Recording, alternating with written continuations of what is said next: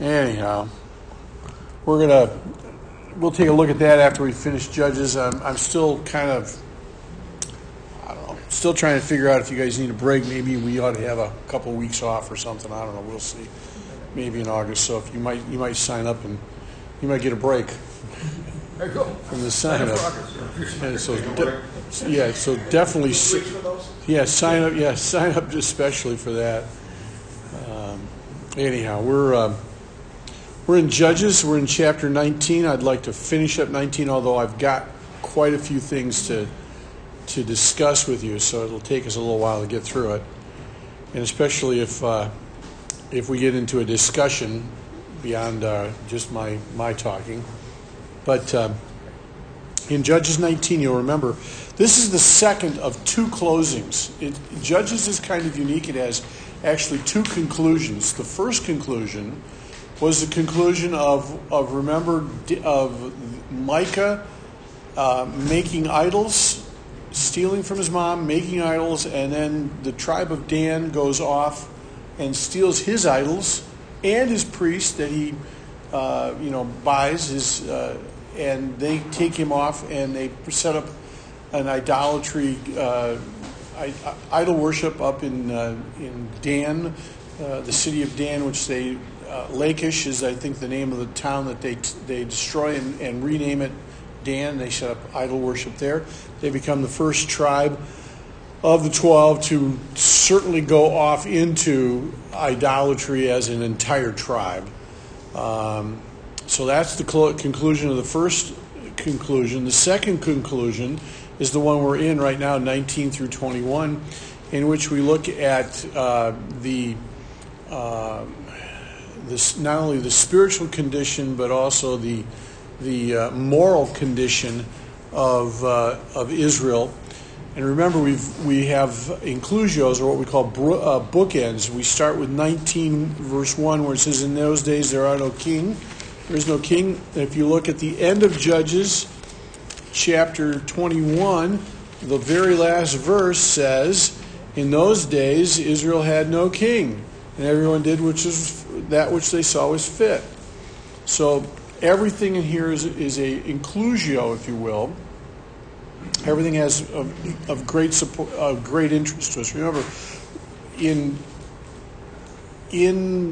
writing in the time of Israel's writing this, and throughout most of the Old Testament, inclusios are simply bookends, and everything that it props up the information. And when you find it, you go, "Oh, it started here, it ended here. Maybe I need to rethink this area, this information, because it's important." And it's one of the ways that the writers indicated importance in Old Testament times. So that being said, we remember in chapter 19 we have a Levite. He's not named. No one is named until we get over to chapter 21. Some of you have pondered the possibility of, well, this is just a symptom. Maybe this isn't a real story. Maybe this is an amalgamation of stories. I think that there might be a lot of stories that are not included in Judges, but the writer has chosen specifically, I believe this, and I believe this is a real instance, because the end result of this is that Israel goes to war with Benjamin. There's a civil war, and Benjamin is almost wiped out totally as a tribe, which becomes an issue for them, and then they try to figure out, well, how do we get around that? And so we'll get to that at the end. And it's interesting how they kind of somewhat create the problem, and then they kind of somewhat solve it on their own, rarely going to God to get the information they need. Should we go to battle? Well, they've already decided they're going to go to battle. Their decision is whether or not who should go up first. And then we'll see. We'll hopefully get into that maybe this week. We'll see. So anyhow, we're in chapter 19. The Levite has had a situation. There's been marital strife of some sort, and his concubine, second-class wife, we've decided that that's what a concubine is, goes off and runs home. Now, is she promiscuous prior to going home, or only because she gets home and she starts to become promiscuous? We don't know, but we're told that it appears that she plays a prostitute. She becomes a prostitute at some point in time, at least engaging in illicit sex outside of marriage. So at some point, her husband goes and woos her and tries to bring her back. It's only been 4 months. I don't know if somebody needed a cooling off time or what, and perhaps we don't know who it is, but there's a cooling off time. He comes down there. Dad seems to be very happy that he's there. And he's incredibly gracious as a host. He takes care of this guy, and for 3 days they feast and they have a great time partying. And then the Levite decides, he says, well, let's go. It's time for me to go home on the 4th day. The father-in-law talks him into staying for another day. He agrees. The Levite then decides the 5th day, I'm going to go home. His father-in-law again pleads for him to stay, have a great feast. Let's have some more food and some wine. Let's have an enjoyable time, and you can go the next day. And finally the Levite says no, and so he leaves late in the day. Bethlehem is only about 4 miles from Jerusalem, and by the time they get to Jerusalem, we are told that the sun is starting to set, and they decide that they're not going to go to Jerusalem because at that point in time it was a city that the Jebusites, a Gentile nation, was living there, and so the Levite says, no, I want to stay with Israelites because they're going to take better care of us. So they push on. They think about 2 different places to go to. One is Gibeah, which is about another 4 miles or so north of Jerusalem. So they've only traveled about 8 miles. They get to the city just as the sun is setting. They go into the public square. The public square, the well is where they should be greeted, and people should take them in. This is the typical way and normal for that time of that era and that place in the world, that hospitality is a big deal. In fact, it's such a big deal that in the New Testament it says that if you're going to be a pastor, that one of the things you have to show is hospitality. So it's still prevalent in the New Testament time, and we'll talk about that maybe in the coming days as well as we get into Philippians and Colossians in the future. So they go there. They're not taken care of, and they've got food for their donkeys. They've got food for themselves, and they've got wine for themselves. They're going to bed down in the square. An older gentleman comes in who is also from Ephraim, which is where this Levite was living. It was in Ephraim. They talk, and he says, don't stay in the square. Come and let me take care of you. In the midst of that, we got into the fact that the men of Gibeah decided that they were going to demand that the Levite come out, and they were going to have sex with him. They were going to have, I guess, gang sex or gang rape or who knows what, some sort of a situation with males, between males. There's a plea. The host says, don't do this. This is a wicked thing, and we need to refrain from doing that. And the men and this man, this Ephraimite who's living in Benjamin, offers his daughter, who's a virgin, and the concubine as substitutes, which sounds an awful lot like what happens in Genesis chapter 19, where Lot is hosting several men who turn out to be angels. They're there to warn him about the destruction that God is going to place on Sodom and Gomorrah. And the men of the city of Sodom and Gomorrah demand that these men come out so that they can have an intimate relationship with them as well. The word know, to know someone, is I'm losing the term. A euphemism, thank you. That was the term I was looking for. Euphemism for having sex. in the Old Testament, and often in the New Testament it says that he went in and knew his wife, or that's a way of saying euphemistically that they've had sex. Much like in the New Testament, think about this: in the New Testament, euphemisms are not unknown. Think about it in the New Testament, when we refer to somebody who had died, how do we refer to them? We refer to them as having gone to sleep.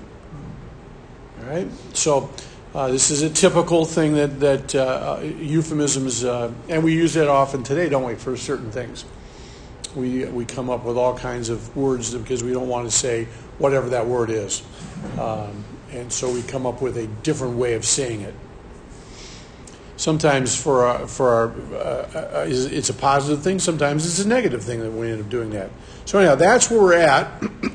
They're pounding on the door. They're demanding that the Levite come out to them so they can engage in sex. And we have here three major violations going on in social and moral laws. One, the law of hospitality. You protect the people that you host. They're under your protection, not just the males. It's supposed to be everybody. Everybody that comes in under your house or into your tent, you're supposed to protect them. We see evidence of that. Even remember the movie I can't remember the name of the movie, but it wasn't that long ago, where there was a Marine, he was a SEAL or something or other that was in Afghanistan, and a particular town. A family took him in, and the entire town stood up against the Taliban because of that. True story. And why? Lone survivor. Thank you. So the lone survivor is there's still that issue of protection that goes on at times in certain parts of the world, especially the Middle East and extending on over into Afghanistan. I don't know if Afghanistan is considered the Middle East or not. It's kind of Central Asia. So anyhow, it's there. It's something that happens, and so the law of hospitality is broken. The issue of intercourse outside of marriage is a huge deal that happens, and with that, Siri just decided to get screwy on me. Shut down, Siri. Thank you. And so they break that commandment, which is given to them in the Torah, right? The third one is to not have homosexual sex, and that's also in the Torah, and they break that one. So there are three major laws that they violate in God's in the understanding. Also, they end up killing this woman. Murder would be. Yes, well, that's where we're kind of heading towards, is that this crime is she seems to be alive when they are done with her. To shorten the story, the Levite makes a unilateral decision. He'll just give him his concubine, and the next morning she is found laying down at the threshold of the house. They've finished using her for the night, and they've left her. Now she's alive enough to crawl to the house and get to the threshold, in which her hands are on the threshold. We're not told whether or not she died or whether or not the Levite kills her, because as we get to the end of chapter 19, we're going to find out that when the Levite gets home with his concubine, that at least at some point she dies, and he cuts her up into pieces. By the way, is this... In mine, it says when she was unresponsive, he puts her body on one of the donkeys, which implies she's dead. We're not told for sure whether or not he is guilty of killing her or whether or not they killed her. Regardless, she dies as a result of this action. The cutting up, well, in fact, let's do that. Let's read verses 22. Why don't I just do this for us? While they were enjoying themselves, some of the wicked men of the city surrounded the house. They pounded on the door, shouting to the old man who owned the house, "Bring out the man who came to your house so we can have sex with him." And the owner of the house went outside and said to them, "No, my friends, don't be so vile. Since this man is my guest, don't do this disgraceful thing. Look, here's my virgin daughter and his concubine. I'll bring them out to you, and you can use them and do to them whatever you wish. But to this man, don't do such a disgraceful thing. It's interesting how we decide what's disgraceful and what isn't. This man's morals are screwed up as the guys that he's talking to. They're just screwed up differently.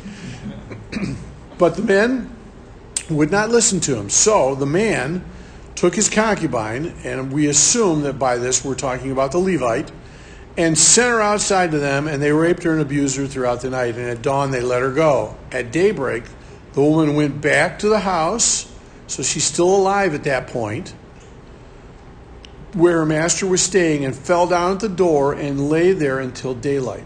So does she die there? Or does she die as a result of the Levite cutting her up and killing her? We don't know. What we do know is that when the master got up in the morning and opened the door of the house and stepped out to continue his way, there lays the concubine, fallen in the doorway of the house, and her hands are on the threshold. He said to her, "Get up, let's go." Really? Amazing, isn't it? This man is really tactful. But there is no answer, and then the man put her on his donkey and set out for home. When he reached home, he took a knife and cut up his concubine, limb by limb, into 12 parts, and sent them to all the areas of Israel. Everyone who saw it said, "Such a thing has never been seen or done, not since the days the Israelites came up from Egypt. Think about it. Consider it. Tell us what to do." We're going to get to that hopefully in just a little bit, because that just cracks me up. So this man... verse 28. Yeah. The way you read it, it didn't use the term body. That's correct. And mine uses the term body in 28 and 29. So correct. He put her body on his donkey, he took her home. Yeah. And when he got home, he took a knife and cut her body into 12 pieces. So yes. So what you have again is an issue... In an issue, you have this issue. Remember that of the two translations we've used that I've read from and you've read from, yours is even less word for word than the NIV, and so they're looking for dynamic equivalence in it. And so someone made some assumptions, and they might be correct. You know, that she died.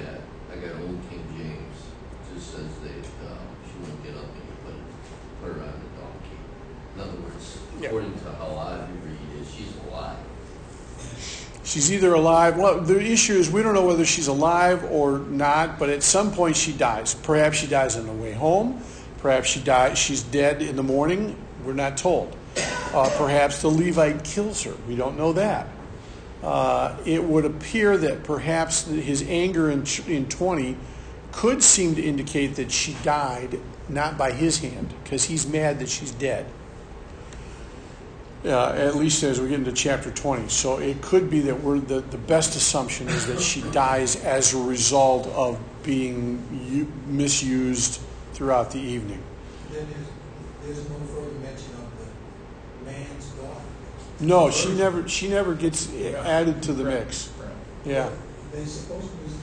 Well, they had offered her. Well, the only one he offers to put them both out, but what happens is just one. The Levite appears to send his concubine out. That's the only thing we're told in 25. But the men would not listen, so the man took his concubine and sent her out. And they raped her and abused her throughout the night. So they are violating both the hospitality. They're violating her as a result of sin of basically the sin of promiscuous sex, fornication, if you will. So it's interesting that they are. It's interesting that the Levite appears to choose to sacrifice her dignity and her body in an attempt to save himself. It appears that he throws her, instead of doing the right thing, he ends up throwing her to the wolves, if you will. This custom of protecting a visitor at all costs, is that part of the Torah, or is that just part of the culture? It's a part of culture more than Torah. It seems to be implied. It's implied in the sense that the Torah says that when aliens come into your mix or strangers, you're supposed to treat them a particular way, treat them like you treat yourself. But it isn't so obvious that that the law says, okay, you must take them into your home. But that is the custom because, again, in those days, it's very unusual that you have inns. It was pretty unusual at the time of Christ that there's an inn in Bethlehem. That's not every town, not every village. There's that parable, too, in the New Testament where Jesus says, the person that doesn't take someone in, knocks and, hey, get away, we're asleep now, that it was in the New Testament must have been common. That's just the right thing to do.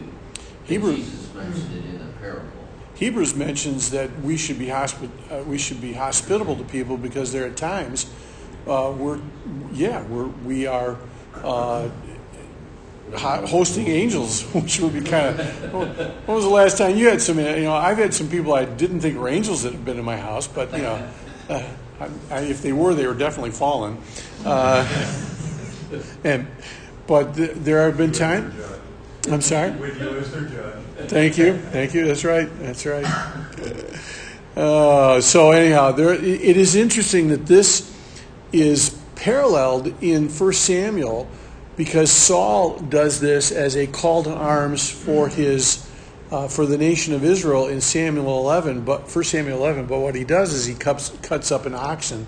Doesn't cut up a concubine. But it is interesting that this cutting up and sending parts out is something that happens again but not quite as dramatic. So they send out. We've talked about was the man dead or was the woman dead or not. And again, as I said, the Hebrew text is not clear in verses 29 and 30 whether the Levite simply dismembers the corpse or whether he himself murders his concubine in a fit of rage. Although my reading on this is by the time you get to 20, the fact that he seems to be really upset about the death of this woman is it seems to indicate that perhaps she was dead and that he is upset about it. So, just vaguely upset. But I don't. How are you upset if you put a woman out there who is going to be abused and named and killed and not? That's a coward. Well, perhaps it's because I told you you could use her. I didn't tell her you could kill her. I'm not saying this is good, honest, spiritual, moral. I'm saying no, it's none of that. It's pretty bad, when you think about it. So, and it says they knew her, and in the Hebrew,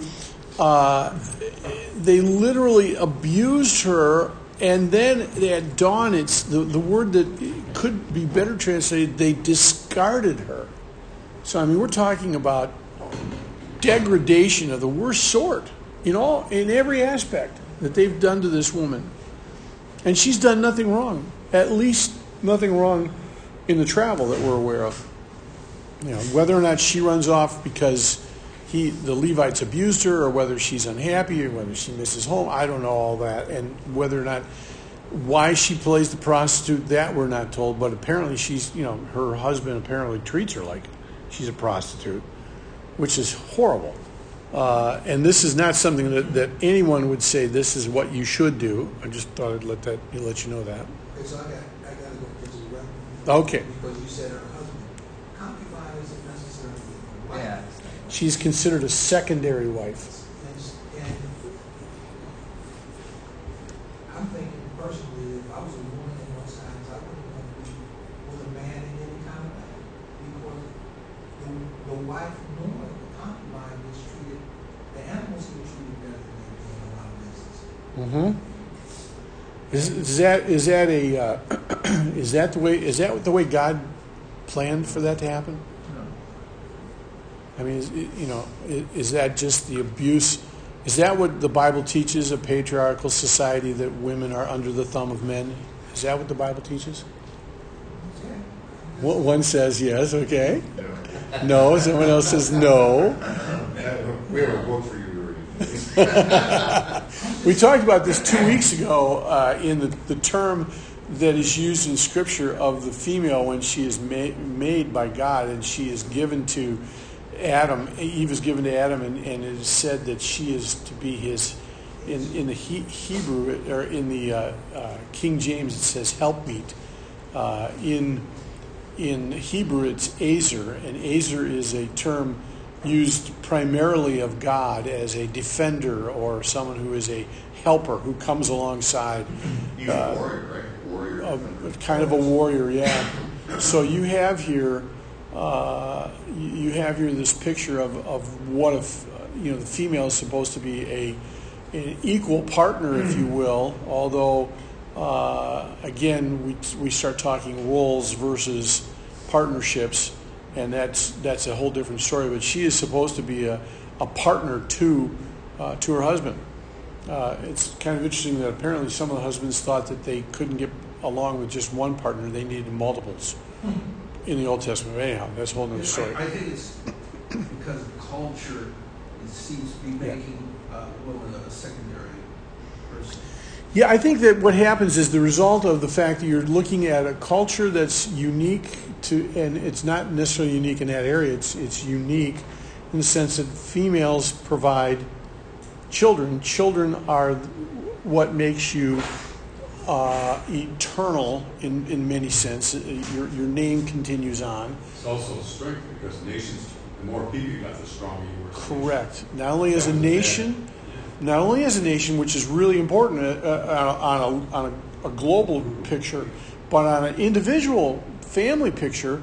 If you're going to farm, which is the majority of the folks that are agriculturally inclined, that's how throughout most of this time frame, agriculture is the main source of business.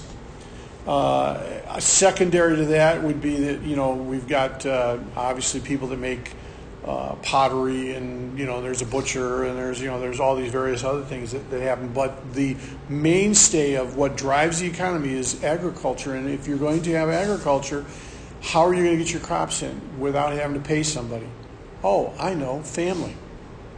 The larger the family, the more you can farm, and the less you have to expend on paying somebody to come out and do a day's wage.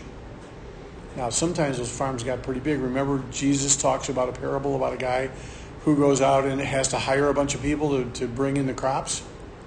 He goes out several times during the day, and then the people that are there for all day versus there for a half a day, and then some are there for only an hour or two. He pays them all the same wage, which is kind of interesting parable and story. They didn't have a good union steward. Apparently not. Apparently not. No, I also read that yes, sir. concubine, another purpose is being a servant to the actual wife. Yeah, sure. Yeah. So if you're looking for a servant, think about this. Who is Hagar? Hagar. Sarah's handmaiden. So basically her servant, right? And if a female cannot have a child, barren females were considered, you were not doing your job. Okay? Regardless of what we say today about that, that was, it was important that, according to Genesis, it was important that they populate the earth, and that is the job, one of the jobs of the female. Obviously, males can't seem to have children in general, at least not yet. Who knows what evolution would do, right, Gary? Maybe we'll have some. So in Genesis 1:27, God created human beings in His own image. In the image of God, He created them, male and female. I don't disagree So with any of that. female are in His image as well. They're not second class or subservient. And I agree with that wholeheartedly. I'm just saying that the way that these women seem to be treated is what we're reading right now. If I was a female at that time, You would not have wanted to gotten married, which you would have had no say in the matter. Well, Just saying. Yeah, well, I understand that too. But I probably would have been fighting somebody on a regular basis. And maybe had put together my own crew or something. Well, it's hard to say, as anxious as her father was to get rid of her, and the fact that they entered that relationship, she may have been undesirable in some way that he couldn't get her married off, so concubine was the best thing. Well, again, where I was headed with concubine and Hagar is that it was a custom that if a woman was barren and she had her husband impregnate a servant girl or a concubine, a handmaiden, whatever, that at the time of birth, the barren woman would hold the woman that was giving birth in her lap, and so the picture, the symbol was that she was birthing this child herself through this surrogate. So the idea of surrogate parenthood goes back a long, long time. Yeah. A couple of interesting thoughts about this episode that raised some interesting questions. How could the host offer his own virgin daughter and a guest concubine to a mob? I mean, how does a guy do that? You know, and especially his own flesh and blood. Yeah, it's just totally marginalizing females as being almost worthless. Yeah. It's just the effects of sin. Yeah. I think this basically shows that, man left to himself, there's no end to how far he can go. The Caanization of Israel is complete. This is Caanization at its I best. think it's man without God can just be wrong. Which, by the way, is one of the things that comes out of when you think about it. In those days, there was no king in Israel. We're not talking just about a physical king. We're also talking about a spiritual king. Right. The spiritual king is not being obeyed and is not being allowed to reign on his throne. And so the Israelites are going willy-nilly doing whatever they think is right, regardless of what their spiritual king has told them to do. So learning too, I was thinking about, talks about this guy being a Levite, and what are we? Yeah, Yeah. We're priests, right? yeah. So can you get distorted in some of your thoughts? Oh, big time. Oh, big time. So here's another one. I read this and say, wow, there's still hope for me. Yeah. You're starting to compare yourself to this guy going, I'm a lot better than this guy. I'm looking for... Yeah. So it's like comparing yourself to Adolf Hitler. You're better than him, but you compare yourself to Mother Teresa, not so good. It just doesn't add up. But then we compare ourselves to the real person we should compare ourselves to, which is Jesus Christ, and we are woeful, all of us, regardless. None of us are. So my next question is: how in the world does a Levite thrust out, even if this woman is a concubine, how does he give her over to all these people that are out there to just? I just really struggle with that. And here's another question: why is it that these men are satisfied with her when they came there for the express purpose of having sex with a man? How do you go from, I'm going to have sex with this guy, he's a good-looking guy, to going, well, okay, fine, I'll use this girl. Sorry, my mind doesn't work that way. Well, it doesn't. I think it's a bigger question than just sex and attraction. It's rape and violence. Yeah. That's the power holding, the intimidating factor. They want to rape somebody and beat them. Male orphan girls. The old guy that brought him in knew that. Apparently it would seem that he knew what was going to happen if they stayed in the square. It was going to happen regardless. Yeah. What is Well, remember, we're talking about the fact that they were in a place that was not a Hebrew city. Oh, it was a Hebrew city. That was the issue. But They chose to go to a Hebrew city versus going to a Gentile city. what did we say about that? What did you say about that earlier? Yeah, I thought you said something about it, that it wasn't something where they would normally go. Well, they would normally not go to the Jebusite city. The Levites said, let's don't go to Jerusalem, because at that point it was a Jebusite city. Let's go on to our own kin. Let's go to into Benjamin. So they go another 4 miles over and they get into the area where Benjamin is, and so now you got the Israelites. These are the good people. Supposedly the good people. Yeah. Here's another thought that just comes to my mind. Where was the Levite when this was probably going on right outside the door? How do you close the door and go to bed and get a good night's sleep? I'm glad I'm not out there. I'm glad I'm not inside either. I got to believe. He has to be someplace. Yeah. I see your point. Yeah. Well, I just and then why is there no remorse? Well, look at the way he treats her at the beginning of the day. Okay, get up and let's go. Seriously? Wow. Now, to answer your question about whether or not she's dead or not, there are some translations. The Septuagint, which again, remember, is the Greek translation of the Old Testament, writes in there, it adds the word "she is dead," which is the Greek.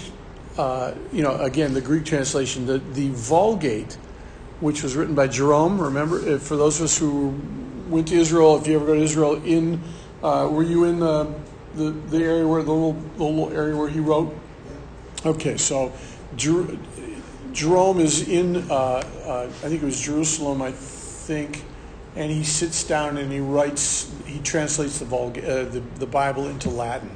And in there, he chooses to use the same testimony that she is dead as a result of this.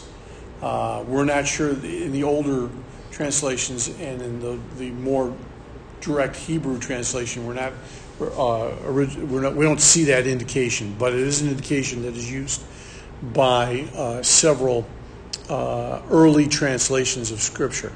So. On the end, and this is a kind of a long, see, we're going to barely get through 19. That's okay. It's all right. When you look on the surface of the story, you think that it's a story about hospitality, but it's a whole lot more than that.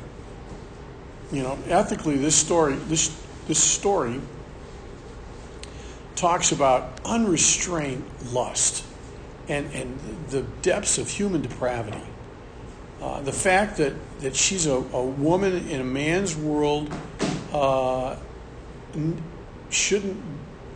This world is full of depraved men and women have no protection as a result of that, especially not against male exploitation or violence. And it's true today in many instances. Even within the church, and that's the whole point. This is Hebrew and Hebrew, which should be a whole different story. Yeah. It's not. It's just so right out there when you can't miss it, and it doesn't matter that these were the chosen ones, because this is as bad as any Gentile, Or a good modern day analogy is the pedophilia in the church. Yeah. Again, children who are even more defenseless, victimized by the priesthood. Yeah. And then covered up and protected by their organization. Right. That's a good point. And unfortunately, we can't say that it's just the Roman Church. This goes on. Every church. Well, yeah, every church has its problems. I mean, I was involved in in investigating a youth pastor who had. Yeah, thank you. No, I've never done that. I'm guilty of a lot of sins, but that's not one of them. Which doesn't mean a whole lot, because since God views all sins as pretty much the same, I'm still pretty much. One sin separate. Yeah.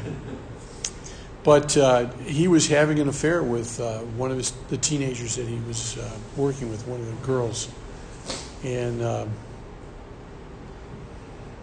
Did he go to jail for that? No, as a matter of fact, he didn't.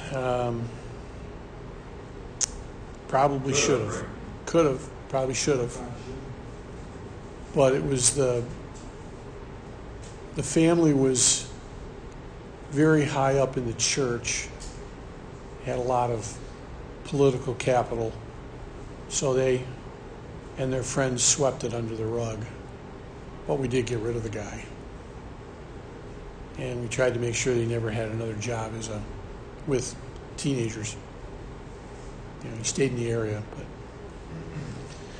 so, yeah, That does seem to be the typical organizational behavior, whether it's a church or a university, is sweep it under the rug, cover it up. Yeah, and we had just lost our senior pastor just several months before to a similar situation, although it was with an adult woman that he was having an affair with her. At the same time, he was married with his wife and children. He had her, and they were going around gambling with the church money. Quite a nice church you got. And that was the guy that hired me, and I liked him. Which, what's that say about me? You know, and I'm the guy that's investigating. It's like, oh, geez, this is not, you know, which just goes to show that we're all capable of doing some really vile things. Here's a interesting story I thought about this one time. I've seen stories that think of the Levite, thinking what these guys are like. Just take the woman and abuse her. Here's his assumption: they won't abuse her. They don't want it. That's an interesting take. I'm just telling you. I'm thinking. That's an interesting take. How far take. can somebody's thought process go? You know what? I got this figured out. Yeah, it won't be that bad, right? No, it won't be that bad. They won't have anything to do with it. Yeah. It says here, I'm going to bring them out to you. You can use them and do whatever you want to. No, I'm just saying. Well, yes. Well, that was the host. That was the host. Remember the host that said that. But the Levite just goes. Some guys will be the head of a brothel then. I know that some. You talk to people sometimes, and you say, "How did you get to that?" Yeah. Yeah, that's And it. they That can is sometimes go, "Well, this and that." Right. Now, see, that seems really much for a guy. Yeah. For anybody, sometimes the logic of something, you go, "Wow, you really." You know, it's interesting because you're looking at it from a different perspective. And I learned something this weekend. I was talking to my son-in-law who has some different political views than I do and things. And he said something and I go, huh. I never looked at it from that perspective. Now, I'm pretty sure he's never looked at it from my perspective either, but that's a whole other story. You know, and I thought, huh. And then I thought, I wonder how often I don't look at it from somebody else's perspective. And would that change the way I... Nah, I wouldn't change the way I think. It just changed my perspective, though.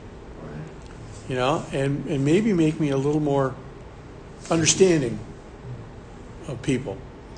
So I think one of the potential problems with this passage is that we're talking about a social system in which men rule over women in the worst possible ways. They sacrifice them for their own interests rather than providing responsible leadership and sacrificing themselves for the best interest of the women. I think that it's tempting to interpret this passage as primarily a commentary on the abusive violation of male power and honor, and get nothing else out of this story. I think if you do that, I think you do a disservice to what the story, the overarching story is of Judges. Because the broader goal of this book is not simply to talk about the mistreatment of women and the patriarchal society of men that rule over women, as much as it is to show how Israelite is continuing down a path of canonization, in which canonization involves a variety of things, but the four of the most heinous crimes it involves is homosexuality, rape, adultery, and murder. Oh, and by the way, all four are capital offenses in God's Word. All four of those really are capital offenses. Yeah, all four of They those. should be dealt with. That's it. Yeah. Now, of course, also we were supposed to deal with rebellious teenagers the same way, which never got here. Yeah, and my kids are lucky that we're not under law. You know, it's been a few times. Makes me wonder in this situation were there any of the laws they didn't violate. Well, that's the thing that's interesting is I'm pretty sure they violated most of them. Broke them all.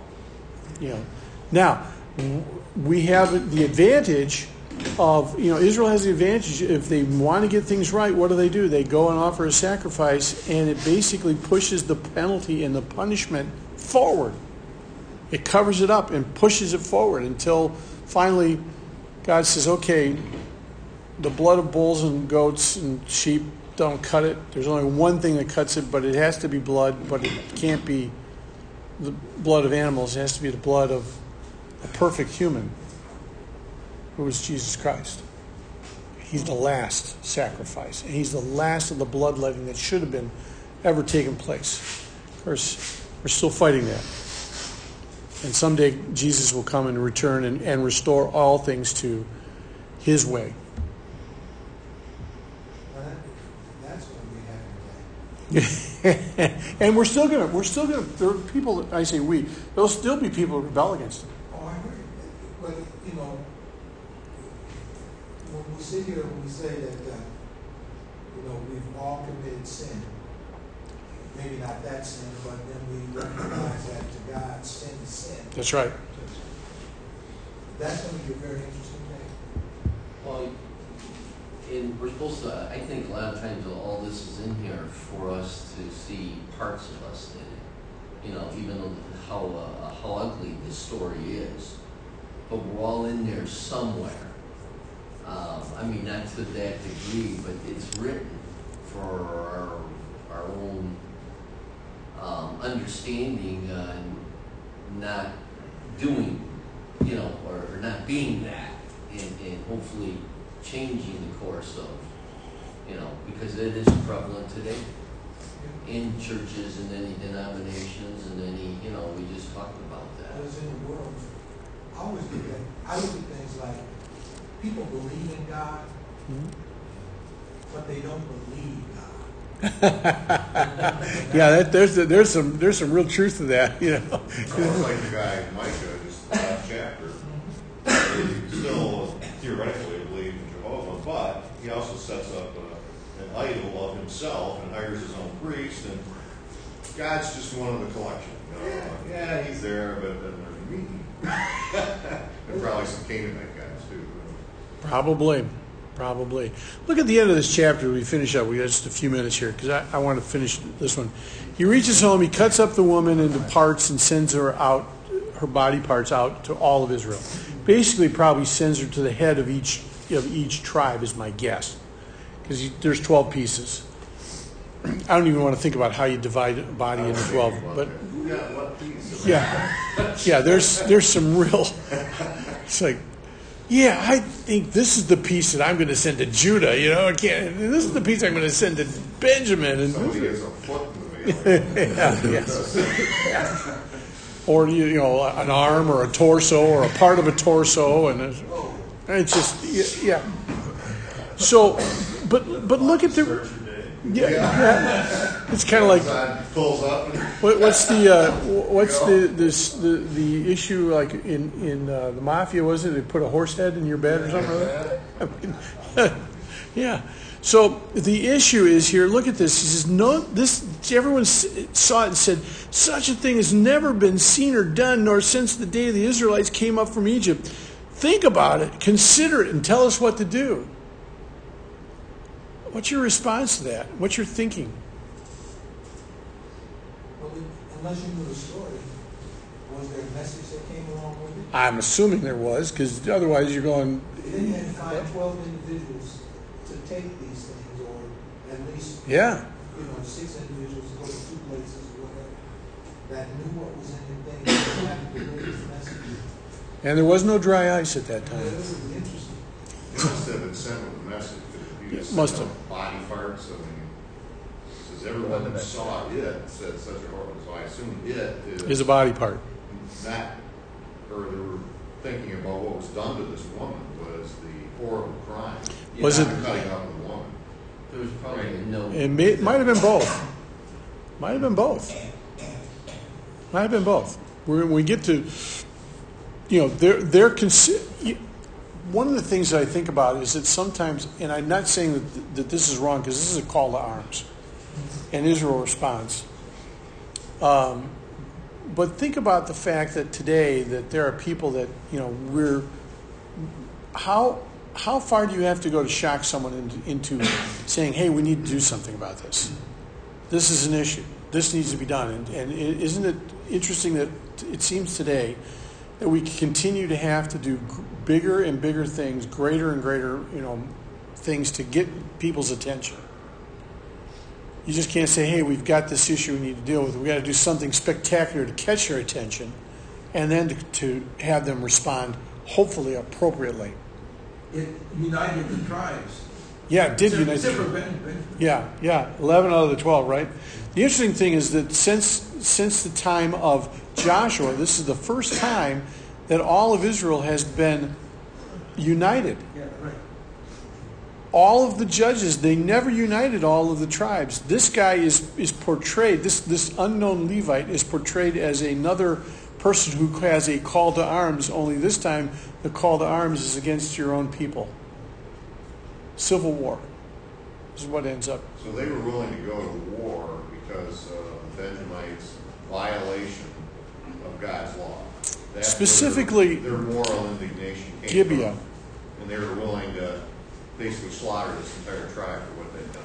It starts off with just wanted to slaughter Gibeah. But Benjamin steps in as we get into chapter 20.